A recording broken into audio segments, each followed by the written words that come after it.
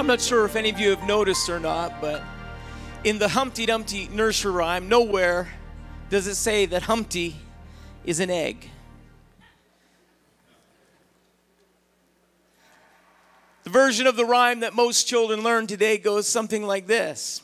Humpty Dumpty sat on a wall. Humpty Dumpty had a great fall. All the king's horses and all the king's men couldn't put Humpty together again. The historians would state that unlike some other nursery rhymes with dark hidden meanings, this was really just a riddle that parents would ask their children, and the obvious answer was Humpty was an egg. The answer has worked its way into the illustrations because now we know it's almost impossible for us to restore an egg once it has been broken. We could pull out our best glue and attempt to compile the pieces in order, but then how would we round the yolk, right the white, and put Humpty together again? Indeed, if we had all of the king's horses and we had all of the king's men, we still would be at a loss because we would not be able to put Humpty together again. It's a poignant picture of humanity. We're fragile at best and we're broken at worst. Hopelessness is a reality when we try to put our lives back together. And the reality is that life doesn't play nice. The reality is that it's a rough world out there with tough knocks, and it's not a place for fragile hearts, fragile minds, or fragile spirits. So we go through the effort of instilling self-virtue in our children. We tell our kids, it's a tough world, but you're tougher, sweetheart. That was on one of Kristen's pen cases when she went to school, and I'd remind her of it often. It's a tough world out there, but you are tougher, sweetheart. But no matter how tough you are, I promise that life will be tougher than you. You say, well, are you talking about this hopelessness tonight? No, it's just a reality that we all can identify with that nursery rhyme because we all know what it's like to be broken occasionally. We all know what it's like to fall. We all know what it's like to look at our lives and say, how am I going to put this back together? We're not just dealing with adversarial conditions. Maybe if that was the case, we could enshrine ourselves in places of safety and we could let nobody in except those that we trusted and loved and cared about. And maybe at best we could create an environment. If it was just adversarial conditions that we had to worry out, we may be able to build a cocoon safe enough. We may be able to build a wall high enough. We may be able to build a home that would separate us enough from harm. But we all know that we aren't just living with adversarial conditions, but we have an adversary that seeks to steal, and not just steal, but to kill. And he's not happy with that, but his end goal is destruction in our lives. We have that adversary today. No wonder we live in a world where entropy rules and everything tends to disorder. In our secular system, we have to continually introduce time and work, and we are fighting the effects of the lack of order and predictability, and we work our best effort, but it's demoralizing when all of our time and all of our energy that we put toward putting our life back together again only slows our gradual decline into disorder. The problem isn't new. It's as old as humanity itself. The truth is, as long as we're working on our own agenda, our own provision, our own kingdom, then we are working alone and we are working against God. Your arms are too short to box with God. You can't fight God. But yet we try over and over again.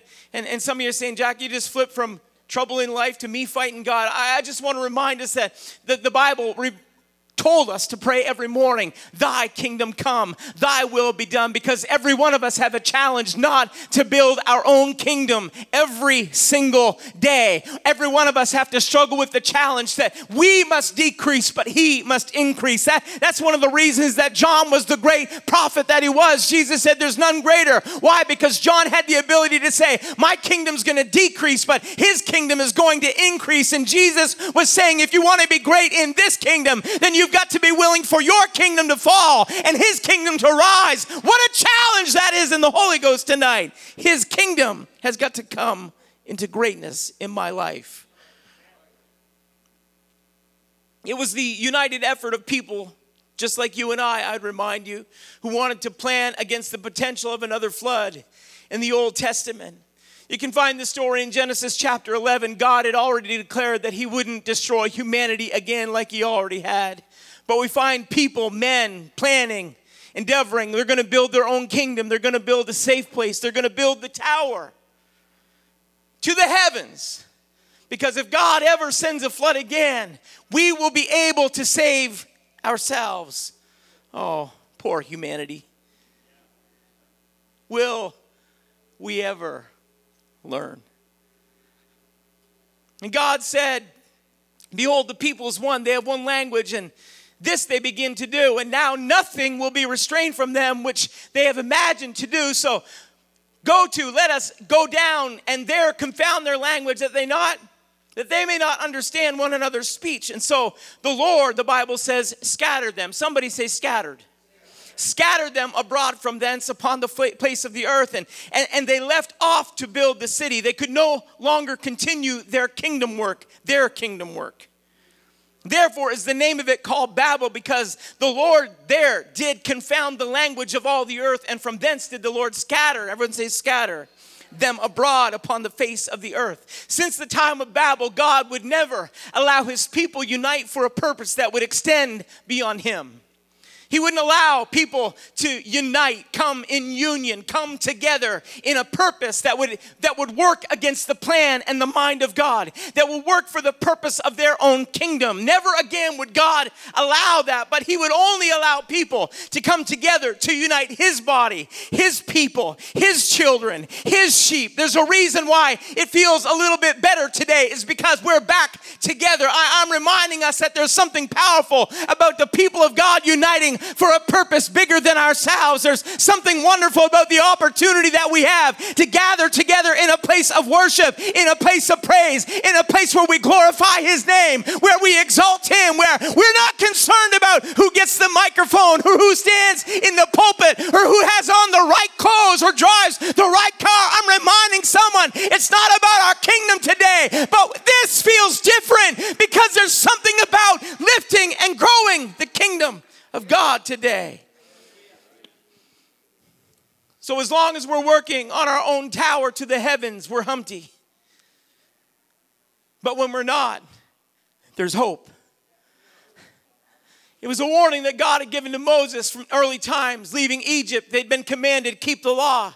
And if you did, the blessing of the Lord is going to rest on you. But if you don't, the curse of God will fall upon you. God said, if you walk in my statutes, keep my commandments and do them, then I'll give you rain in the due season. Your threshing floor will reap the vintage. Your sowing time is going to match your reaping time. You're just going to see continual increase in your land. He said evil beasts are going to leave, and God's blessing is going to rest. And you can just go down through that entire chapter of Leviticus 26, and God tells about all the great things that he's going to do for Israel if they help him build the kingdom of God. But he said, but if you will hearken not to me and will not do these commandments, he said, then if you despise my statutes and if your soul abhors my judgment, then you're not going to do my commandments. He said, I'm going to work against you. And I'm sure that the people in the presentation software are worried right now, because I got about 57 verses back there for them. Not going to go through all those. But let me just jump through all this. But God said that if you don't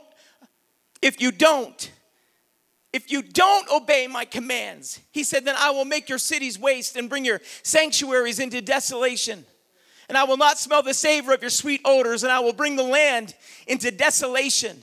He said, and your enemies which dwell therein shall be astonished at it. And that word again crops up. And I will scatter you among the heathen, and will draw out a sword after you, and your land shall be desolate, and your cities waste. Scatter.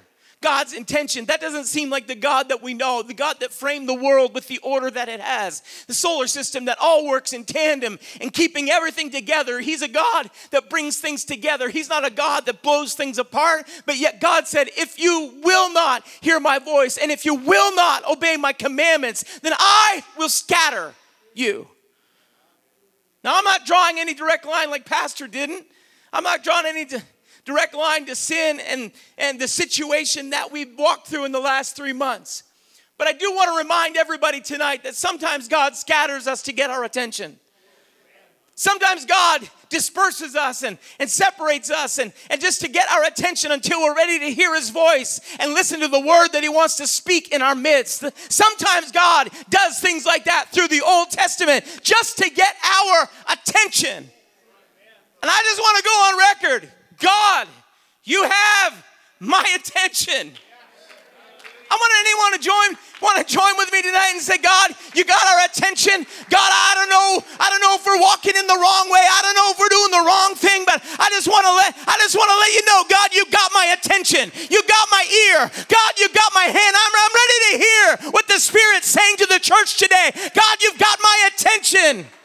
Would you just lift your hand and tell God you got my attention?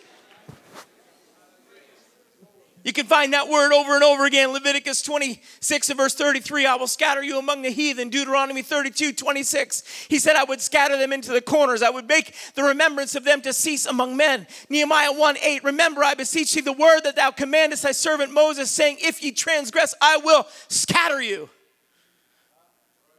God said that if we didn't focus our lives and our attention on him, that he would scatter us. The scattering was a sign that God was not approving. But along with God saying that he would scatter, there was always a hope associated with restoring. There's a hope for humanity that Humpty did not have. While humanity can destroy, only God can restore. If you'll just oblige me for 1 minute. It was in the 1980s when technology was rapidly innovating that we first heard about Mr. Miller and Mrs. Fletcher. You'll know who I'm talking about in just a minute. The product was called Lifeline, a button beeper that allowed an individual to call a hotline to alert medical professionals and family members of a potential problem. It was the commercial that became the fabric of folklore among us teen kids. And perhaps this would have been one of those first viral videos if we'd had YouTube. It's certainly meme-worthy. The phrase of Mrs. Fletcher was too close to a reality for us all that we would weave it into our vernacular. I'll jar your memory just for a minute with this short video. If we could just lower the lights and turn up the volume. Recently, when I became deathly ill, I was able to summon an ambulance, my next-door neighbor, my family, and my doctor without picking up a telephone. I used this remote control to contact LifeCall, my 24-hour emergency medical response service. Watch. You just press this button and speak into the air and... I'm having chest pain. I'm calling paramedics and your family, Mr. Miller. I've fallen, and I can't get up. We're sending help immediately, Mrs. Fletcher. You know what See? I'm talking about. Protect yourself with LifeCall, and you're never alone. I won't make you wait through the remainder of the 1-800 number. I've fallen, and I can't get up. From then on, when we would be riding our bicycles and take a tumble, we'd say, wipe out on our skateboards and scratch our knee. We could get up, but nevertheless, Mrs. Fletcher's words were ringing in our ear. Help, I've fallen. Yeah. I think it resonated because falling is a universal human condition. And we may be able to get up in the natural, but I want to remind us that we can't get up in the supernatural. But I do have good news tonight. There is a lifeline that's not dependent on your monthly subscription. It's not dependent on a phone line that you have in your home. It's not dependent I told some of the guys today, I said, somehow when I get an alarm call at 3 in the morning, I don't picture these guys sitting in the chair with beautiful badges on white shirts. Looking for Jack Lehman, yes. There's an error code on the fire system at Capital Community Church. I don't see those guys in my mind. I don't see that. I see I see somebody really annoyed that this is the 10th time they've had to call us because we're still trying to fix a problem with the fire alarm. And I'm as frustrated as them. And I think they call at 3 in the morning instead of 3 in the afternoon simply because they can.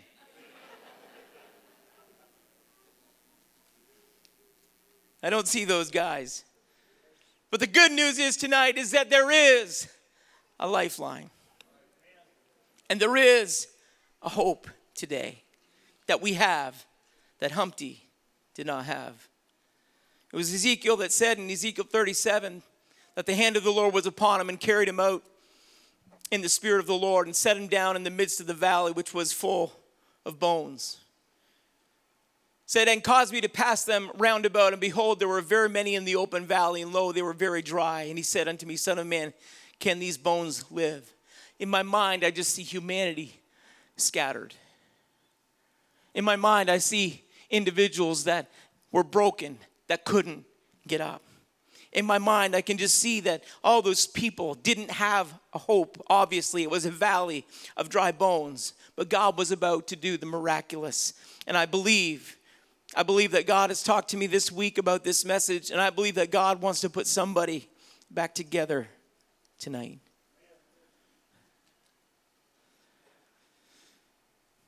The word of the Lord came, and God said, prophesy upon these bones, and say unto them, O ye dry bones, hear the word of the Lord. Thus saith the Lord God unto these bones, behold, I will cause breath to enter into you, and ye shall live. And I will lay sinews upon you, and will bring up flesh upon you, and cover you with skin, and put breath in you, and ye shall live, and ye shall know that I am the Lord. And so the Bible goes on to tell us that the prophet prophesied. And as he began to declare the word of the Lord, that he said that as I prophesied, there was a noise, and behold, a shaking, and the bones came together. You see, sometimes God scatters, but I want to remind us that God's intention is because he desires to put us back together again. God's waiting for us to receive the word that there's restoration about to occur. Maybe God was fixing something in you before he could fix something in us. Maybe God was reminding you of a challenge that you had because he wanted to do something in you for this group of believers, for his church around the world. God needed you to get right so he could do right through you. Someone just shout amen. It's hard for you to believe that about yourself, but one more time, would you just say amen?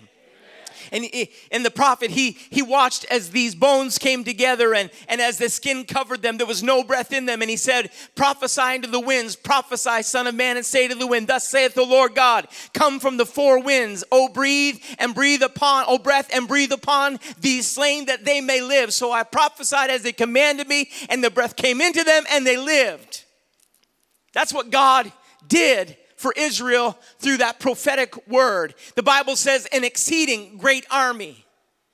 And then God went on, he said, son of man, these bones are the whole host of Israel. Behold, they say our bones are dried and our hope is lost. We are cut off from our parts. Therefore prophesy and say unto them, thus saith the Lord God, behold, O my people, I will open your graves and cause you to come up out of your graves and bring you into the land of Israel, and ye shall know that I am the Lord when I have opened your graves, O my people, and brought you up out of your graves, and shall put my spirit in you, and ye shall live, and I shall place you in your own land. Then shall ye know that I, the Lord, have spoken it and performed it. God said there's going to be a sign that comes. If God allowed separation and scattering occur to allow Israel to know that he was in control and their kingdom didn't matter to him, then he said there was another sign of them coming together that would make a declaration about what kind of God they served. I know that Sunday night is more about inspiration than education, but can I just leave you with one more video? This one's maybe a little bit more fulfilling. I know it's not education. I know it's not inspiration. It's education. So just watch this for me one more time. We cut the lights and we'll turn that audio up a little. One of the most miraculous examples of Jewish history is the rebirth of the modern state of Israel a little over 70 years ago. The problem is because it's a recent event and we don't have the historical perspective, and most of us don't appreciate how amazing Jewish history is, we don't get how miraculous it is. But by the time the Jewish state is reborn in 1948, the Jewish people had been in exile for 2,000 years, scattered around the world, thrown out of one country into another country, suffering endless persecution and discrimination. To come back after multiple exiles and dispersion and found a state is in and of itself an unprecedented event in human history. But if you think about it, 100 years ago, what percentage of the Jews in the world lived in the Jewish state? The answer is 0.5%. Fast forward to today, and we see that about 48% of the Jews of the world are living in the Jewish state today. That is unbelievable. In the first 6 years of the founding of the State of Israel, from 1948 onward, the population of Israel doubled. Since 1945, the world's population has gone up a little over 300%. The Jewish population of the world has barely changed since then. Yet the Jewish population of Israel has gone up over 1,000% to the point where there are now more Jews living in the land of Israel than at any other time in human history. And given the current trend of Israel's rising population and disappearing Jews living outside the land of Israel, within a few years, for the first time in 2,500 years, the majority of Jews will be back in the land of Israel. But we have to appreciate that going back 70 plus years ago, Israel was a barren piece of desert real estate, part of the British Empire. The British were trying to keep the Jews out. It was a little piece of real estate in a constant state of warfare, terrorism, economic blockade, with no infrastructure, no natural resources. A country that from its inception was in a constant state of warfare and had to absorb millions of immigrants, which is a huge strain on even a developed economy. Yet within a few years, the country is not only reborn, and the population not only explodes, but the desert blooms and starts exporting fruits and vegetables to the rest of the world.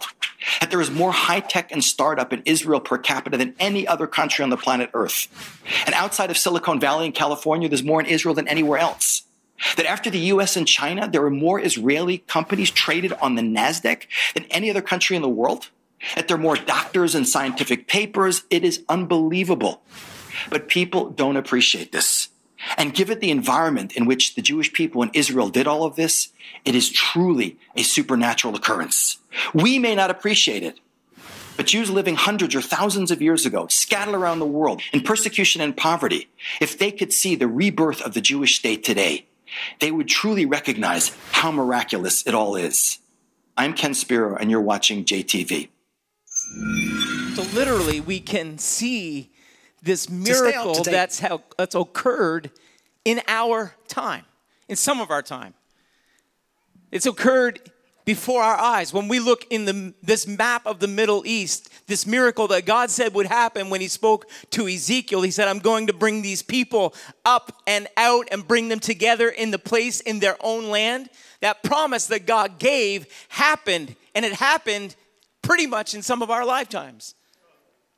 It's happened right before our eyes. When we look at that map, 100 years ago, Israel wasn't there, but now it is. And God said, just watch what I'm going to do. I'm going to restore. I'm going to bring people back together from all around the globe, and they're going to be coming back into this nation, and they're going to rebuild the economy and rebuild the infrastructure and rebuild the land and rebuild all. That's not all just human effort. That's a mighty God working on their behalf. And I just want to remind us that God that allowed that scattering to occur is the same God that's bringing those people all back together. And I want to remind us that it's a literal prophetic picture of what our God is going to do in the natural with Israel, but it's a picture in the supernatural of what God is going to do through the church in the end times. That Joel said, in the last days, saith God, I will pour my spirit out upon all flesh, and your sons and your daughters shall prophesy, your old men shall dream dreams, your young men shall see visions, and upon servants and handmaids in those days will I pour out of my spirit. And that?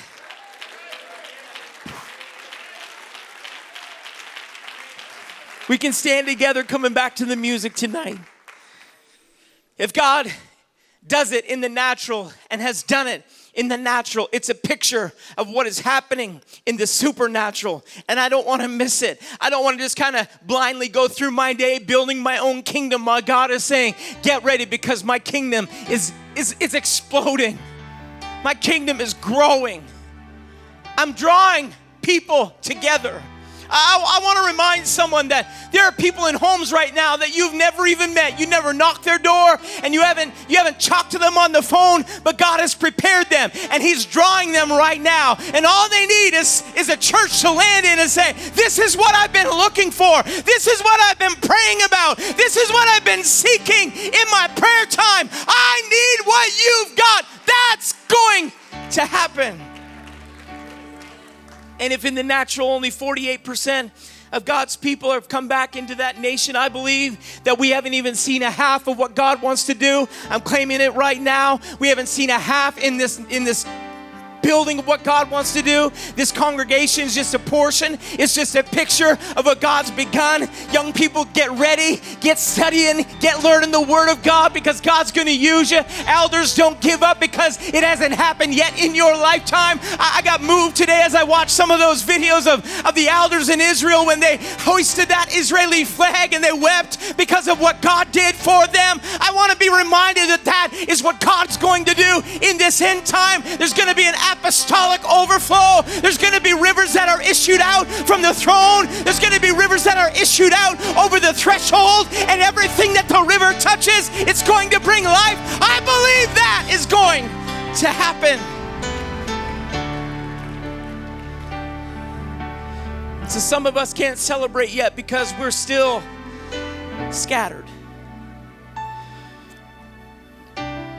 We're scattered in our minds. We're scattered in our spirits. We're scattered in our activity. We're scattered. We've fallen and we can't get up. But what God has been doing in that natural, God wants to do in the supernatural. It's true. Humpty Dumpty sat on a wall and Humpty Dumpty had a great fall. All the king's horses and all the king's men couldn't put Humpty back together again. All the king's horses? Of course not.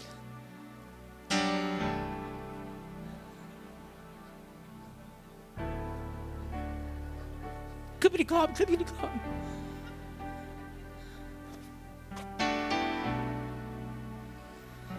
All the king's men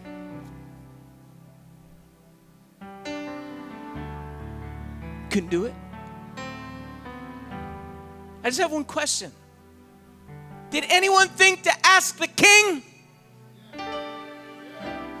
Did anyone think to ask the King of Kings and the Lord of Lords? I mean, we've done all that we could do. Some trust in horses and some trust in chariots. Come on. But did anybody think to ask the king of what the king could do? Did anybody think to get on their knee and begin to pray and say, God, will you put this thing back together? If you'll put it back together, we'll do what you called us to do.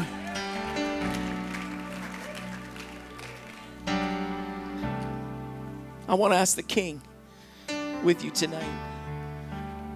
Would you pray together with me? Father, God, that challenge that just settled in this room right now is for a reason bigger than somebody's own plan. It's a part of your plan. God, that challenge that's resting in this room right now, if someone will just take a hold of it.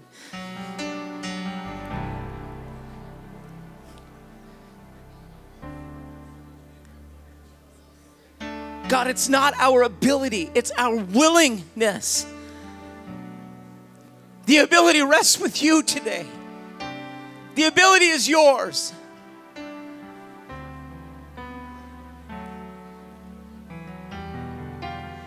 God, you can't take an able man and make him willing, but you can take a willing man and make him able. You can take a willing woman and make her able. All you need is someone that's willing to say, that's it, I'm abandoning my kingdom. I'm leaving it behind. God, I want to be a part of the kingdom that you're growing in this end time.